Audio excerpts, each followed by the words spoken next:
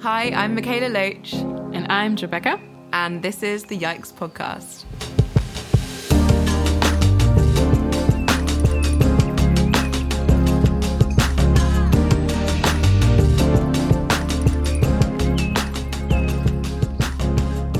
Hey everyone, and welcome back to the Yikes Podcast, the podcast about all the things that make us yikes, things that can be really overwhelming in the world, things like climate change and injustice and structural oppression, all these really terrible things that can make us feel really overwhelmed, so we want to run away from them. But instead, we say that we need to lean into the yikes, we need to lean into that rather than being overwhelmed by it and transform it into action together. And if you could see me, I'm doing loads of weird movements. Joe's laughing at me.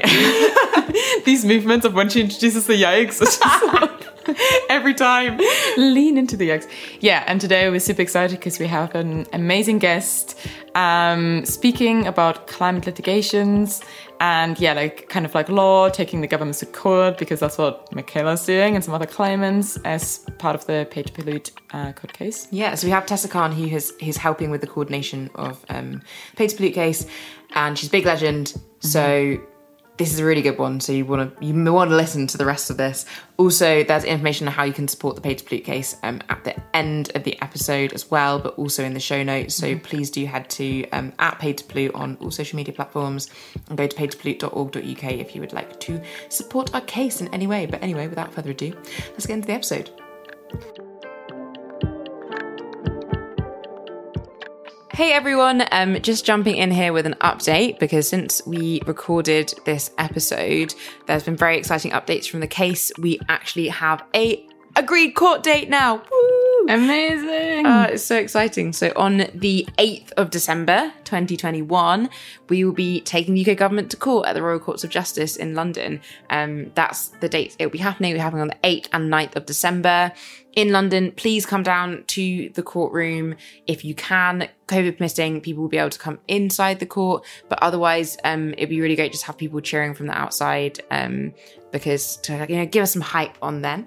But also, the day before, on the 7th of December, we will be having a rally. So a big old rally in London, a See You in Court rally to basically just prepare us to go into court, but also to bring in, I think, more of a global perspective on North Sea oil and gas and fossil fuels generally. And it'll be great hype, so definitely come along. The location has not been chosen yet, but it'll be sometime in the morning on the 7th of December.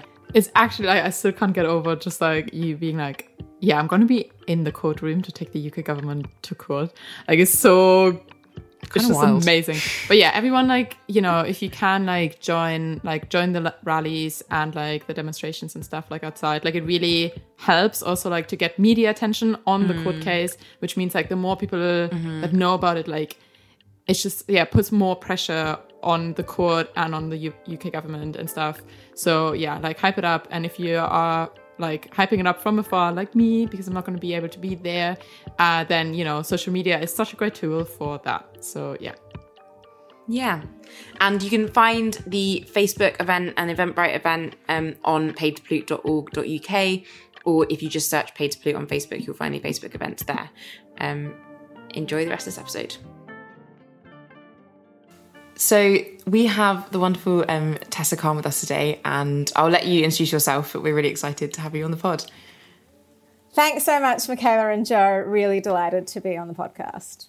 I'm Tessa. I am the founder and director of a new organisation called Uplift, which is basically supporting a just transition away from fossil fuel production in the UK, and uses a range of different strategies to help support all of the groups and communities and organisations that we need to get involved in this agenda for us to be as ambitious as we need to be if the UK does what it needs to do to avert the climate crisis.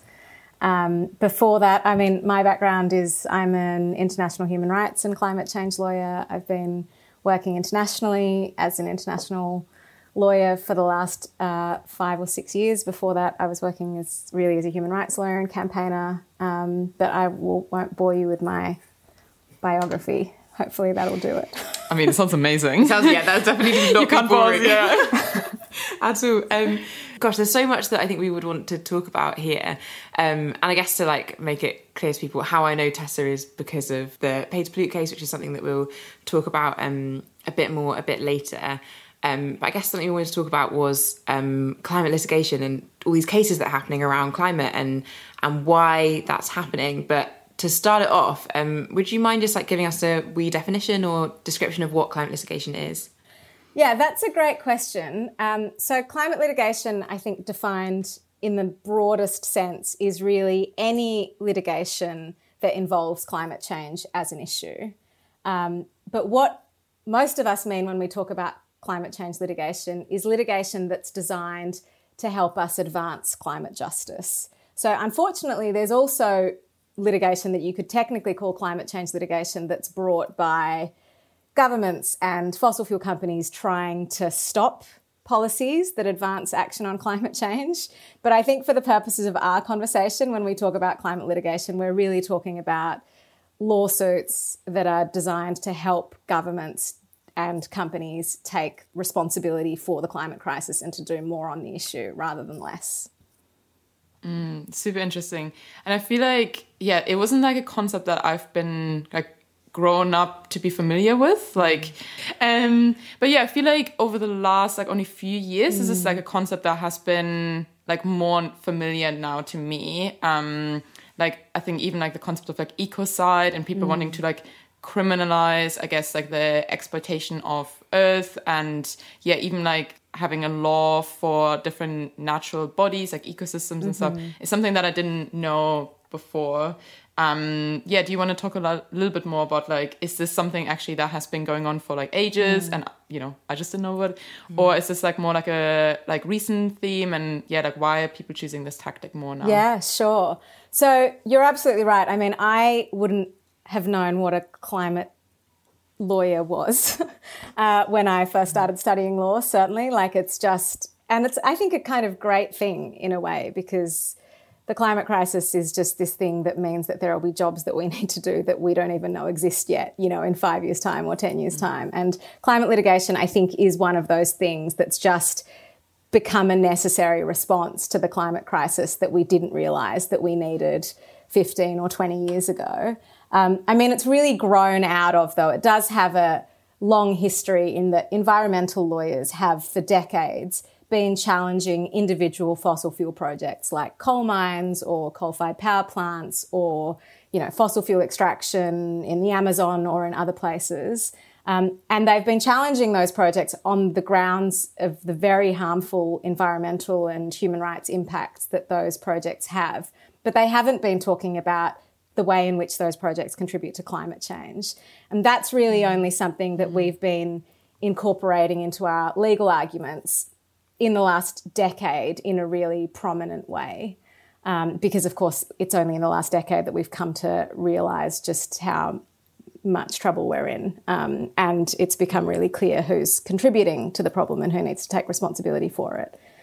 But I think that, you know, that I also only got involved in climate change litigation because about 5 years ago, in 2015, I was working at the time as an international human rights lawyer and campaigner in Asia. I was living in northern Thailand working for this amazing network of feminist organisations called, this is just the most unwieldy name ever, so I'm going to say it once and then I'm going to use the acronym, but the Asia Pacific Forum on Women, Law and Development. But it's like 200 grassroots, national and kind of regional women's rights or feminist groups who are all advocating for the system change that we need to actually address the egregious inequality, structural inequality that women experience in Asia and the Pacific, which is connected to our economic systems, to our conception of what development is, to labour rights, to, you know, environmental degradation, the lot. And it was becoming increasingly clear to me. I mean, my family is in Bangladesh for the most part. And so obviously I've always been very, very worried about climate change. But living in Asia, it's also on the front lines of the crisis. And so it was pretty clear how unjust and deeply unfair the climate crisis is in a way that was impossible to ignore.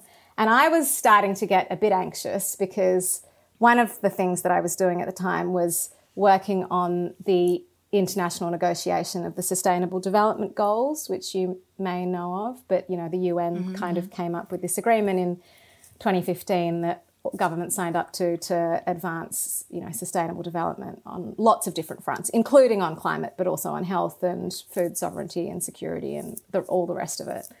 And I was just a bit worried. And, of course, at the same time, the Paris Agreement was being negotiated, which some of my colleagues were working on, and I was kind of like, we've had many years of international agreements and nothing seems to be changing, including on climate. The first internationally binding legal agreement that governments adopted on climate change was in 1992, the UN Framework Convention on Climate Change. And that committed governments to quote, sort of prevent harmful anthropogenic interference with the climate, right? Which is to say, to stop climate change getting to a level that it interferes with our societies and human rights and health and so on.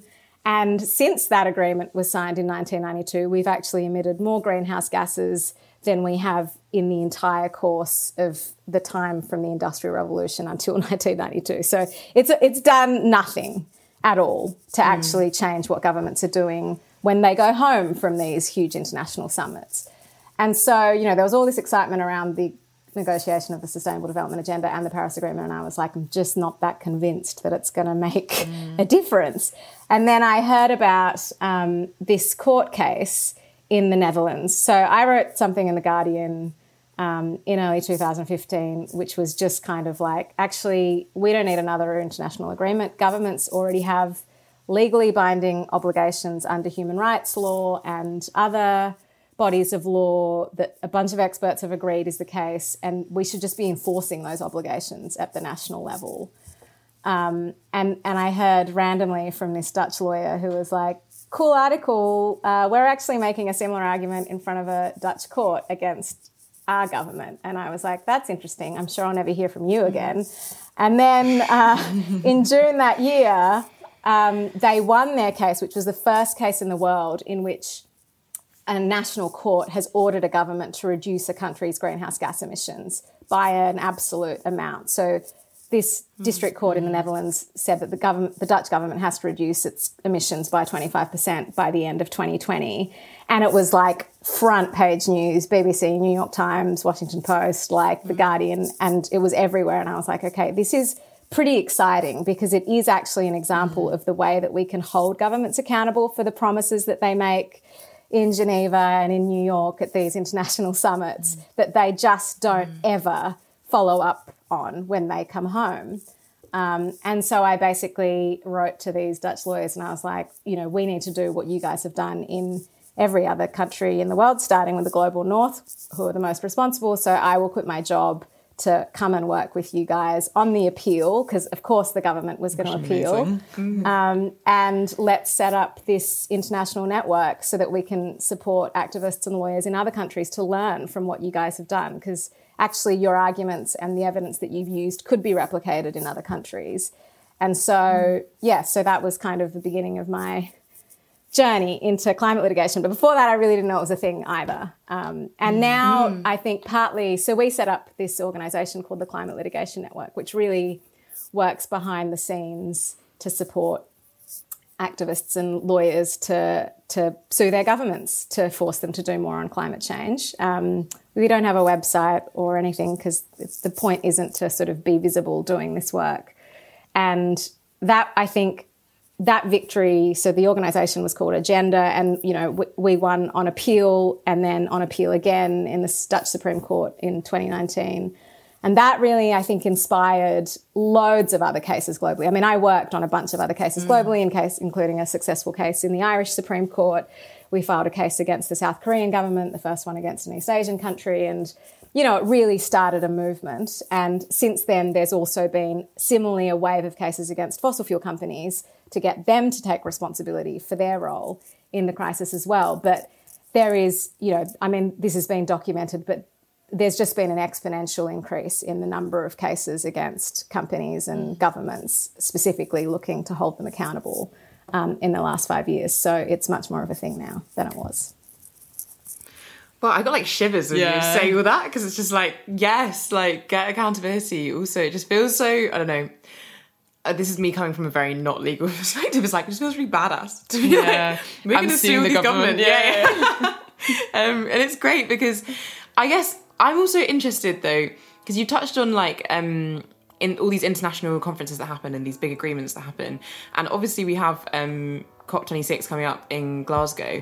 And I'm just wondering, what do you, like, do you see these COPs as useful and as a good use of all of our time? Or, what are you kind of hoping for COP26 as well? And also to kind of explain to people, so COP is like the big climate conference. The UN has the big climate conference. COP just means Conference of Parties.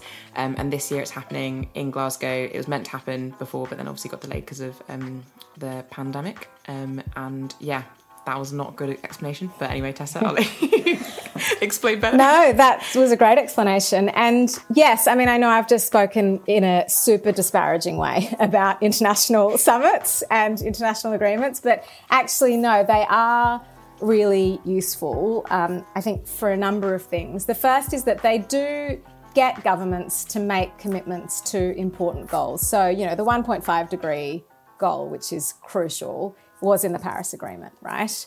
And so that gives us some lever to use to kind of hold governments accountable. Like, you are never going to get a government in a court or in a parliament in most countries in the world saying that they don't believe that we should hold warming to 1.5 degrees because they've signed up to this agreement, and they've done it year on year in these international negotiations like COP. So COPs are important for that, for getting those sorts of very high level commitments. I think the other reason that they are really important is that it's the only forum in the world where countries in the global south can really, on an equal footing, negotiate with countries in the global north for all of the things that we owe those countries. And it's also an opportunity for civil society to kind of access and try to articulate their own demands within those negotiations and to force, at least confront, government negotiators with the resistance and, our concerns. So I think it's super important that we continue to have them, because otherwise it would be so easy to cut out all of these countries in the global south in particular that just don't have access, they don't have the resources or the sort of in-house expertise often to just be a part on an equal footing in these sorts of negotiations. And that's definitely not their fault. It's just that's the way international diplomacy works. So, so unfortunately, it's like, it is a problem, because I often am like, well, do we want to engage and legitimise, the climate negotiations, or are we all wasting a ton of time and resources and energy on that when actually we know that the meaningful action happens at the national level and we should be, committing our energy to those sorts of fights? So unfortunately, I kind of think that we need to do both, which is not that helpful. Yeah, I was thinking the same. Like, I think I've also been like flip-flopping in my head around like, is COP26 going to be a big waste of time, or is it also really important that we engage with it? Like, should we just not engage with it at all? Blah, blah, blah. Like, I've just been flip-flopping as well around that. But yeah, I think, we do need both. And I think that comes to a lot of issues. Like, it's not this binary or this kind of like dichotomy of either you do this one thing or the other thing. It's like you need to merge different tactics and ideas. Especially because I guess a lot of the messaging that gets spread around COP, and like especially with like being in the UK, like the messaging around COP of like, oh, we're the climate leaders, whilst wanting to approve like another oil project is like, like the audacity, but like still they're being able to portray themselves at like hosting the COP and then, doing all of these things. Like, I guess it is also like a way of greenwashing, but yeah, as you said, also like a way where we do meet internationally. And I guess with this COP, that's what people were saying, like a lot of like people from the global south won't be able to come. And like that being also like the COP26 being such a big one after Paris, like one of those big ones, that being really difficult of like, will it be like another, useless... it sounds like that's like a tool to like hold accountable and push for like the more like... using the agreements that we do internationally at these big conferences and then using like political and like law at a more national scale to like hold those accountable and push for the actual actions to meet those targets. Exactly, because that's what those international agreements don't do. Is unfortunately the Paris Agreement doesn't say what each country needs to do to contribute to that kind of 1.5 degree ambition. It leaves that up to national governments to decide. And so that's why it's so important that we're engaged, as the climate movement, in holding them accountable for what is, a fair share of what a country like the UK with historical responsibility for the crisis and everything else should be doing. Yeah, I think I also find like all of this really interesting because I obviously do not have a legal background at all or understanding. Like my kind of first exposure to anything legal at all was probably watching Suits, which is terrible, a few years ago. And then like subsequently I got really into like my specific niche of podcasts, other than obviously the Yikes podcast, which is evidently the best, is all these different like documentary podcasts about climate cases, like Unburnable. I've been binge listening to recently that is really interesting about the People versus Arctic Oil, and also on Drilled they have lots of different mini episodes on different climate cases that are happening worldwide. And I think I found them all really interesting, having like pretty much no legal knowledge myself, but just interesting in how people are using really different tactics to get accountability. Because I guess for me and Joe, like our background is in like grassroots organising and campaigning and not in taking this kind of mode. So I just find it really interesting to talk to people who have taken really different approaches and have used their skills and I guess applied skills and I guess you didn't even mean to go into climate stuff and then you've ended up there. I just find it really interesting how different people make it to the place in different ways. Yeah, and I think it kind of confirms that we all have something to contribute to this fight, and if you're a lawyer, like you have an obligation to think about your moral responsibility in all of this, because a lot of lawyers are complicit in the climate crisis. They're working for big firms who are representing fossil fuel companies and they might think they're just helping them sign contracts and that kind of thing. But, there's something, we can all bring something, which is, something you've both said, I think, really articulately, but we've all got a role to play, and whether you're a lawyer or an activist. And I mean, all lawyers should be activists. Just, again, not a false binary there, for sure. I feel like in the last like maybe 2 years, like there've been a lot of, I've mostly heard about successful court cases, but like the one against like Shell and also I think that was in The Hague. And then I know in Germany, some people just took Germany to court for like their latest kind of like climate policies not being in agreement. And I know they won. And like, does that give you hope for like actual tangible like change or like how do you kind of like view what's going on right now around like climate litigations? Yeah, definitely. I mean, there's so much momentum. As you said, there was that successful case against Shell. This year alone, we've had successful judgments against the German and French and Belgian governments, all kind of pushing them to be more ambitious on their reduction targets. I think my view, though, is that we definitely can't assume that just because you get a judgment in court that will change things, that a government will implement the judgment, or certainly a company like Shell will abide by what a court's ordering them to do. And I think that's the other big lesson in the way in which climate litigation has really evolved in the last 5 or 6 years, certainly while I've been involved in it, is that there's this understanding. I mean, we kind of call it strategic litigation, but, there's kind of very classic lawyering, which is just like you have a legal team, you've got your claimants, you turn up to court, you wait for the media to cover it, and then you don't. And then if you win, great, you move on to the next thing. If you don't, bummer, you appeal. But you don't really do anything else to kind of tell a story about the case or get people engaged. Whereas when we sort of talk about strategic litigation, we're really talking about cases that do try to have a much broader political and social impact. And I think the Pay to Pollute case is a brilliant example of that. But, the idea is that a legal tactic on its own, especially when we're going for such ambitious outcomes, like you're trying to get a government to stop subsidising, in the billions, a very powerful sector, or you're trying to get one of the world's most powerful oil and gas companies to radically change their business model in 10 years, or, get a country to reduce its emissions by 20% more in a decade or whatever.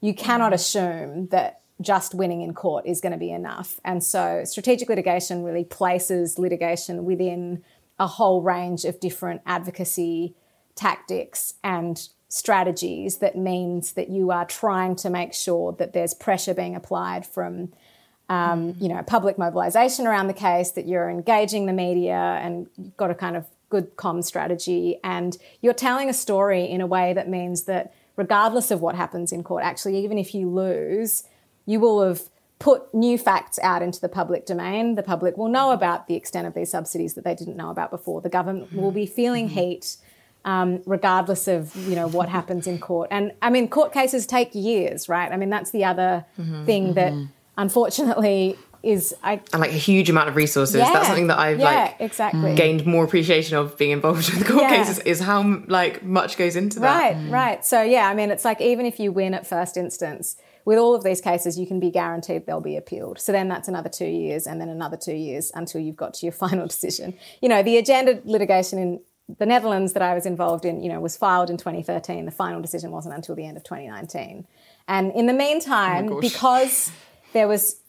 that was strategically litigated. The government passed a Climate Change Act. It shut down, a coal-fired power plant. It did a bunch of other things because it was feeling the heat regardless of what was happening in the courtroom.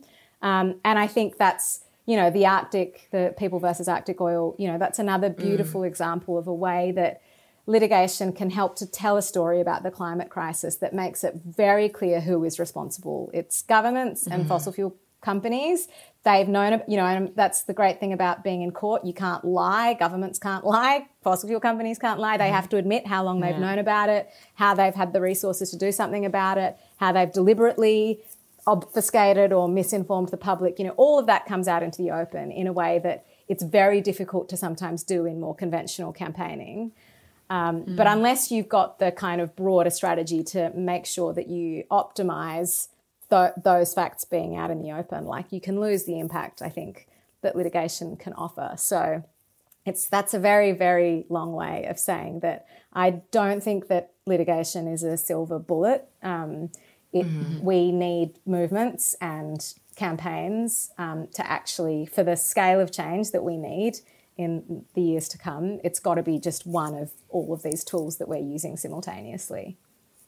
And that's something that we talk about a lot on the podcast, is how that's why we need everyone involved, because we need so many different perspectives and so many different tactics in order to get the change that's required. And something that I found actually very interesting, I've literally just finished binging Unburnable, which is why it's so clear in my mind. But with the People versus Arctic Oil case, they I mean, spoiler, if you don't want to know what happens, skip the next 10 seconds. But they don't win, they lose their case. But it had a huge impact anyway, because they had such a big strategy around, especially around bringing in Indigenous and Global South voices and how they were communicating the case. And especially the podcast itself did a really good job of showing it as a global movement, and also touching on not just this one kind of area in Norway that they were trying to explore for Arctic Oil, but also try and touch on all of the unburnable carbon, as they called it, all over the world. And it was also really interesting that in court, the government's legal team brought up the fact they've had this big media kind of thing around the case as a reason why they shouldn't, the case is wrong, or they shouldn't be able to bring the case, which I found really interesting, because it showed how much they were kind of squirming under the fact that they were being exposed. They got criticised, and they said they're just trying to Americanise the Norwegian court system by making it, and even they referenced the podcast in court, which I found, which the owner, the person running the podcast was like, that's quite cool. That they even know this exists. Yeah. But it's interesting, I guess, how much... I found it interesting they even brought that up as an issue. Yeah. Well, and I think that, again, is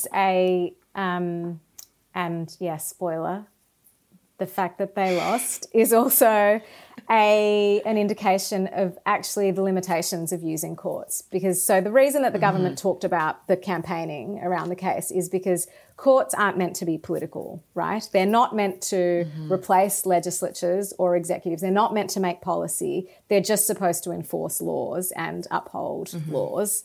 And one of the arguments that you hear in every single climate change case against a government is that it's an attempt to use a court to circumvent normal democratic processes and parliamentary processes and get a political outcome in court. And that actually, the separation of powers means that courts, it's just climate policy making is a complicated political issue, and it's outside of the jurisdiction of courts to basically get involved. And so that's a reason that we have to be quite careful about what we do in campaigning around cases, because courts are really, they are fundamentally very conservative. And if you make them feel like they're being made into tools for campaigners, they will react badly to that. So, yeah, I mean, governments are onto something by using that. But I don't think that that's a reason. I think as long as you're kind of careful and strategic about it, I don't think it's a reason not to make the most of, you know, what these cases can achieve in terms of a public narrative and mobilisation. Are you enjoying this podcast? We really hope that you are. The Yikes podcast is able to happen mostly because of the financial support from our wonderful patrons on Patreon. Yeah, I mean, Michaela sounds like a super duper advertising capitalist girl, but actually we're two anti-capitalist babes in a capitalist world. And by you supporting like the show, it just generally sustains it. It allows us to like pay our guests that now and then come on the show, and it allows us to do, you know, much more community work and be able to support different charities and just generally, you know, make this thing happen. Yeah, and if you don't know what Patreon is, because I think a lot of people might not know, it is basically a platform that allows you to support creators or podcasts or different kind of groups that you really like, and you can financially support their work directly, and it kind of stops us having to rely on things like ads, which are annoying. So on Patreon, on the Yikes podcast Patreon, there are different tiers that you can subscribe to. So they start from just £3 a month and then kind of go up from there. For the £5 a month one, you get a bonus episode every single week, which is just us chatting about a different thing that's just happened in the news or something personal about our lives. They're much more kind of intimate, those episodes, and we really enjoy making them. We do Q&As as well over on the Patreon, and it's just another kind of space that we can interact with you guys, and we really love it. And we're so grateful for our patrons who have made this show possible up until now. And if you'd like to become someone who supports this podcast, if you have the ability to do that, then you can check out our Patreon in the show notes, or just go to patreon.com/theyikespodcast, and you can check out the different tiers there and sign up to support this show. We thank you so much for your support so far, and we hope that you're enjoying this episode.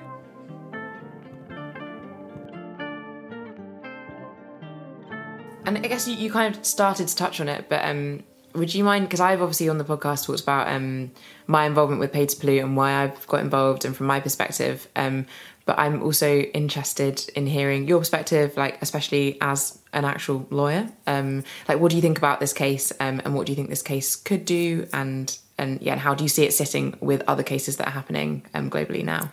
Yeah, great question. I mean, I'm super excited about the case, obviously. So if you're expecting some really academic, like dry evaluation of the case, you're not going to get it. I think it's amazing. It's kind of groundbreaking because it's a challenge to, or it's really about the subsidies or the public financial support that the government gets. So it's not really about, is the UK reducing emissions enough? Like, should the UK open this one coal mine? It's like a systemic challenge to the way in which the government is propping up the entire oil and gas sector. And in the absence of that sort of public support, in our analysis, a lot of that oil and gas extraction just wouldn't go ahead because it wouldn't be profitable for oil and gas companies. So to challenge that sort of foundation that the oil and gas industry relies on to make extraction in the UK North Sea lucrative, and it's the most lucrative place in the world for offshore oil and gas extraction because of the level of support the government gives to oil and gas companies. Like, to go after that kind of premise is an incredibly effective way, potentially, of changing the whole system of oil and gas extraction. So in that respect, I think it's super strategic. It is, though, a judicial review, which means that it's kind of like on the scale of what you can expect out of it in terms of what a court will do, it's on the more conservative side. So in a judicial review application, you're basically just asking a court to review a particular policy or act that the government's passed, and making sure that it's not irrational or inconsistent with some existing commitment that the government has, whether that's legislative or otherwise. So all the court will do is say it's consistent or not. It's not going to say, this is crazy, the UK government needs to stop supporting oil and gas companies and it needs to give us back all of that money and redirect it to green jobs and so on. It's just going to say, actually, the government's acted irrationally and therefore we're going to quash this particular... So, the Pay to Pollute case is challenging the Oil and Gas Authority's strategy, which embodies that approach of subsidising, not taking into account the subsidies that the industry receives in deciding which projects to approve. And so all they can do is say that that strategy is invalid and the government needs to rewrite it. Now, we can kind of assume that if the reason the court finds that the strategy is invalid is because of this failure to take into account subsidies, the government wouldn't be crazy enough to rewrite another strategy that's exactly the same. They should rewrite another strategy that doesn't land them in court again. So that's what we would hope is the outcome if you guys are successful in court.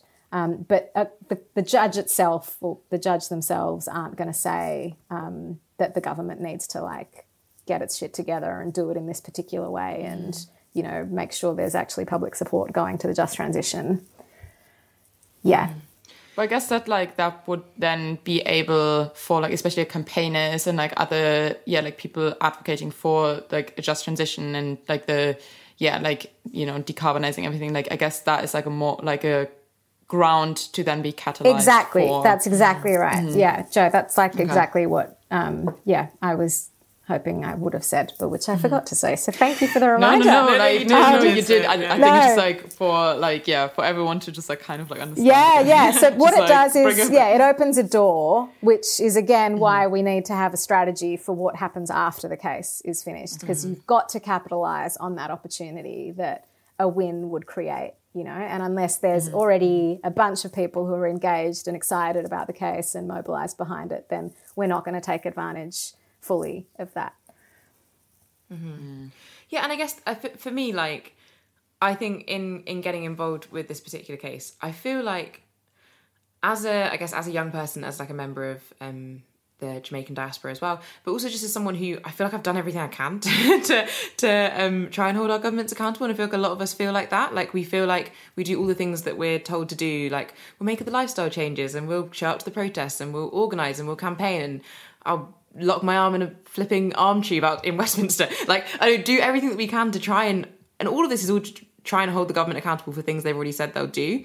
And I feel for myself, and maybe other people who are involved in cases feel like this, it's kind of just a last resort of trying to get that accountability is taking this legal route, because I don't know, I've had a lot of people say it's really extreme to take the government to court. That's I a bit love of it. Yeah, it's so extreme. But also the inaction that we're seeing and the hypocrisy that we see is also incredibly extreme, and that is what we should be saying is extreme, not the fact that we're trying to get the accountability that we should be getting anyway. Yeah, and I agree. I mean, as a lawyer, I think litigation is a last resort. It's expensive, it takes time, it's stressful, I hate how adversarial it is. It's just super unpleasant generally. Not to put you off, Michaela. You're in for a great time. I promise.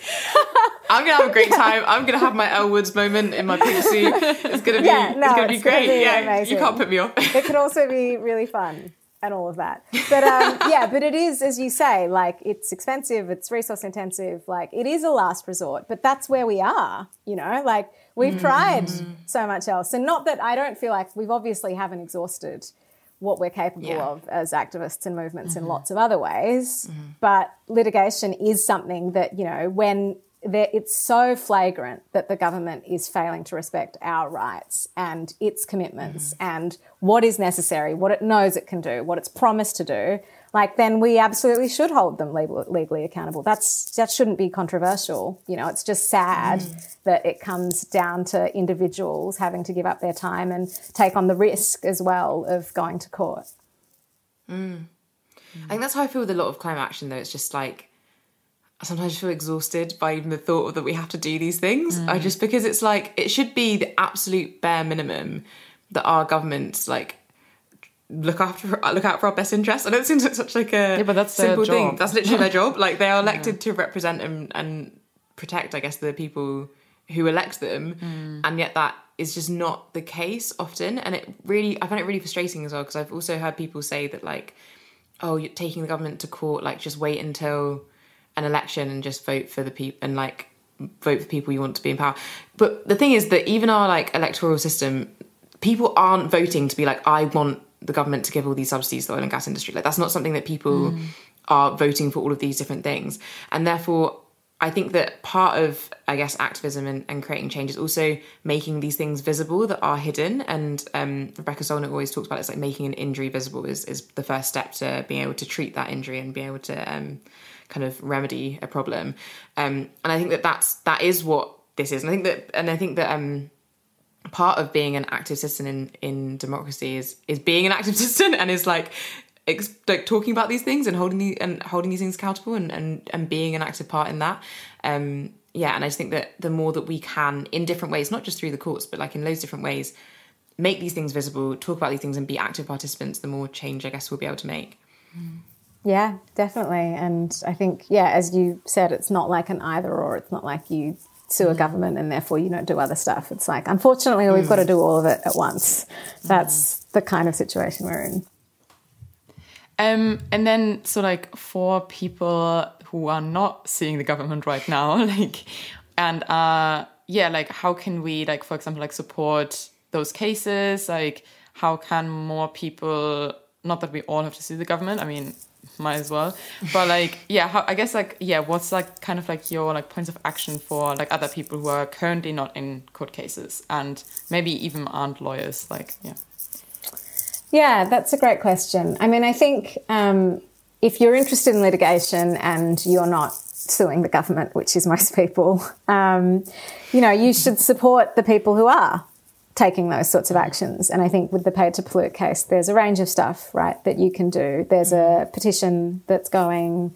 You can donate if you're able to sort of support the broader effort around the case and to pay our lawyers who aren't really being paid very well.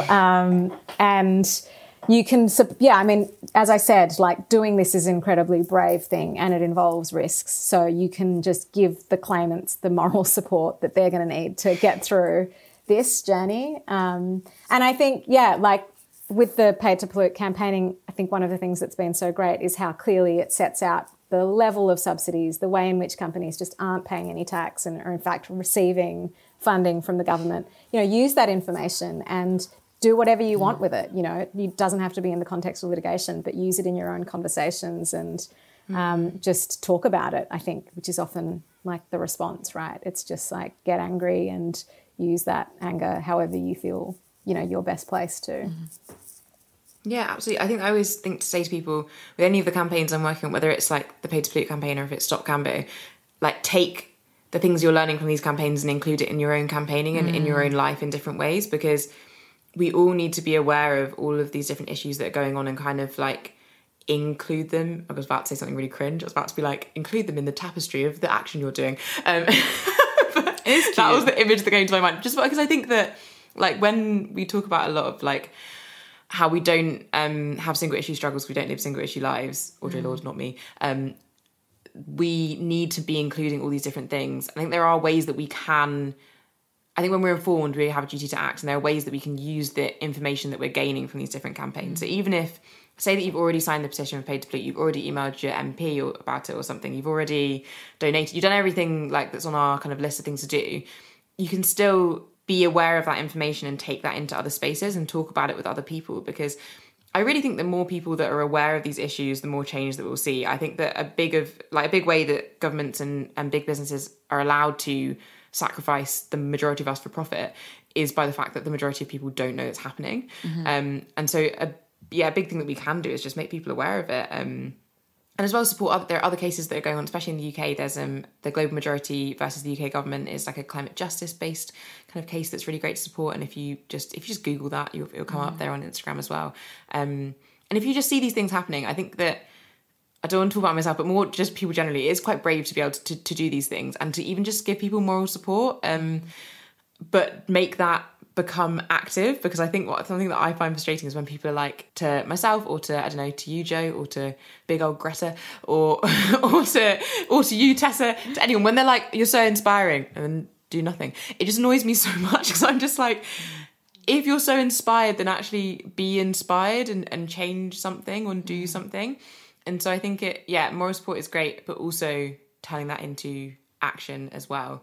And that can look like so many different things. Yeah, and I think in the context of litigation, we actually need that to succeed. You know, as I said, like winning in court, getting a nice judgment on paper isn't going to be enough. We're going to need like the government to feel pressure, like everyone's talking about it. Everybody's watching them, you know, that there's a level of scrutiny on what happens next that actually makes them feel like they're accountable. Because otherwise they will absolutely find a way to wriggle out of it or, you know, circumvent it in some way. And I mean, the UK government, you know, I think what you were saying, Michaela, about the fact that people just don't know this stuff, it's because the UK government, for example, just defines subsidies in a way that excludes these subsidies. So it's just using this of course they do. Insane semantic definitional trick to say, as it does, as it will say at COP26, as it said at the G7 and, you know, the G20 and all these other international summits, we don't subsidise fossil fuels. And that's because they just have excluded these subsidies from their definition of subsidies, even though all of the other big international bodies like the World Trade Organization and the International Monetary Fund all call what this government is doing a subsidy. So, you know, and that's how it gets out of feeling like it needs to tell the public or be in any way transparent about it. So it's so important that we put the information out there. You don't have to call it a subsidy. You can call it public support or special treatment or whatever works for you, you know. But the point is that the UK government is giving this treatment that no other industry receives from. No other industry gets its costs of polluting paid for by the public. Other industries have to clean up their own mess. Yeah, exactly. And that's what matters. You know, the outrage about that sort of singular fact is the thing that we need to try to amplify and get people angry about. Yeah, absolutely. And what you were saying, like even like your own kind of journey from like international like human rights, and then you know like using your skills and background to like this crisis that like we are facing, that we should have acted on like decades ago.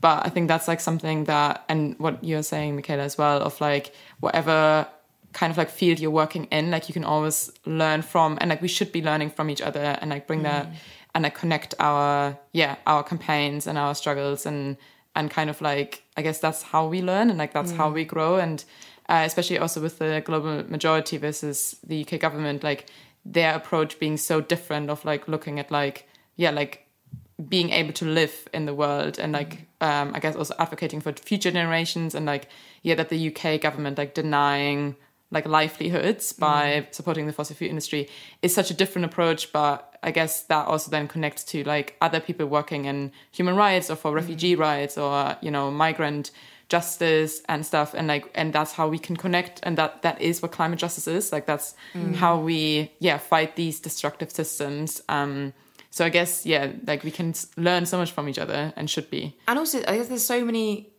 like, there's so much transferable kind of understanding and so transferable skills from so many different places that are so important and essential for us in this pursuit of climate justice and pursuit of this climate just world, that so many different people will have perspectives on. There's actually one thing that I wanted to ask. I know that we're probably nearing the end, but just a question around this is something that me and Joe talk about a lot, is like, how much of the stuff we're doing is happening within the system and how much of the stuff we're doing is happening outside of the system, and how can we be doing both? Because I think there can be a limitation to kind of, and here what I'm saying is basically how much we're doing things that are reformist kind of tactics and how much we're doing things that are abolitionist tactics. And I can see there being merit in mixing all of those together. And I think that being involved in this case has been probably the first time that I think I've been involved in something that feels very within the system, but challenging the system within the own system.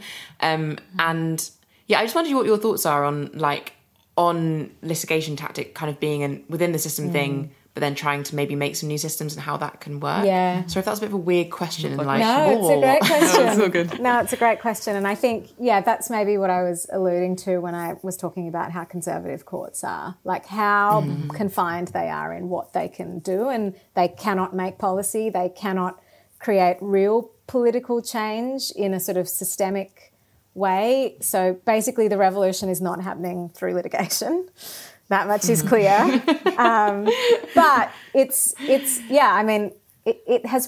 courts have played a really important role in all of the big social movements, starting with the abolition of slavery through to the civil rights movement, through to like all of the kind of more recent human rights and environmental struggles. Like litigation's always been a tactic. It's never been enough. And I think, the civil rights movement in the US is really instructive in that, there was one kind of landmark case called Brown versus Board of Education, which was the case that found that segregation of schools was unconstitutional.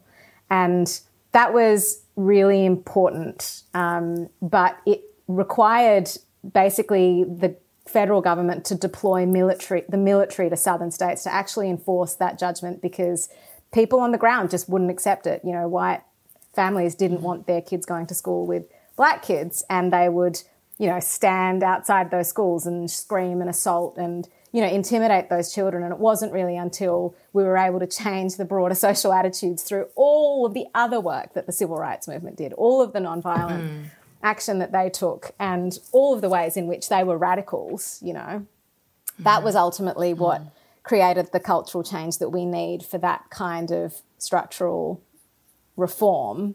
And in the US, now school segregation, sort of the desegregation of schools peaked in the late 1980s, and now schools are becoming resegregated, and that just goes to show that what you achieve in a court is so contingent on the broader political and social conditions and what we're doing outside of court. So yes, it can be useful, but it is, as you say, it's an insider tactic, and those systems only offer so much if we're going to be ambitious about our aims. That's a really good example to use. I remember learning about that case at school, actually, and the context was it was part of like a wider movement. I'm just realising now, maybe I actually had like a decent history teacher that was teaching me like more interesting things.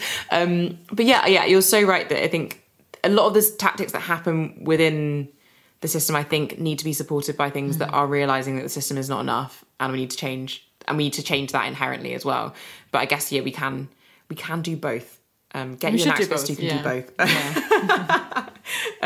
Tessa, honestly, thank you so much for coming on, because I found it really, really like encouraging and interesting. It's always great to get really different perspectives as well, and to hear from someone who's like done the thing, like you've done many of the things. Yeah, it's so inspirational to hear. Definitely. I don't know, my mind is blown. It's amazing, and hearing like a tiny bit about your journey, and like, I don't know, how you've been involved in different projects. It's really amazing to hear. Oh, no, well, thank you. It's such a pleasure to chat with both of you. And I guess if I could just really encourage everyone to try and end fossil fuel extraction in the UK. Yeah, that would be great. We love it. Yeah.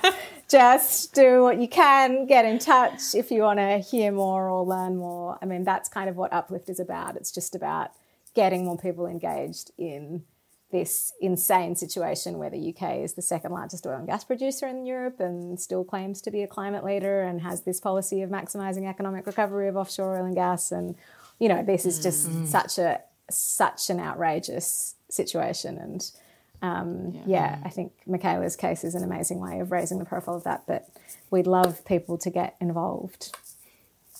So if people want to get involved, how could they get involved? How could they reach out to Uplift, or how could people direct that? Well, it would be really great if they signed the Paid to Pollute petition. Yes. And then there's an email address. You can reach us at info@upliftuk.org if you just want to have a chat. We'd be happy to do that. That's pretty amazing. Much it. Or find me on Twitter or the Stop Cambo or the Paid to Pollute accounts on all the socials. Yeah, amazing. Tessa does great tweets, by the way, everyone. Thank you. Highly recommend. Michaela. Especially, I aspire to your level of social media expertise. I can't do Twitter. It terrifies me. Yeah. I also have I don't know how people can summarize their thoughts so succinctly. I need a whole long Instagram caption where I add loads of waffle and unnecessary words, but that's just that's what I've got used to. But also, generally to everyone, get involved, especially around fossil fuels and things. I think people talk so much about plastic and everything. Plastic's made from fossil fuels. Like, all these things are so connected. And I think the more people we have campaigning for ending the extraction of oil and gas and coal and all that other stuff, the better, and the more likely we'll be able to have a livable planet for the future. And definitely like find different ways. There'll be something that you're interested in around kind of ending fossil fuel extraction. So find your niche and stick to it. And do listen to Unburnable as well, everyone, if you're interested in just plugging them. I don't even know who they are, but it's a great podcast, and will hopefully inspire you as well as to why we cannot be burning more of this terrible, terrible things. Anyway, I should stop talking. This is how I keep always ending the podcast, with me being like a bit of a mug. But yeah, thank you so much, Tessa, for being here. Thank you so much. Everyone, definitely get involved. Definitely check out all of that. And we'll be back in 2 weeks with another episode. Bye.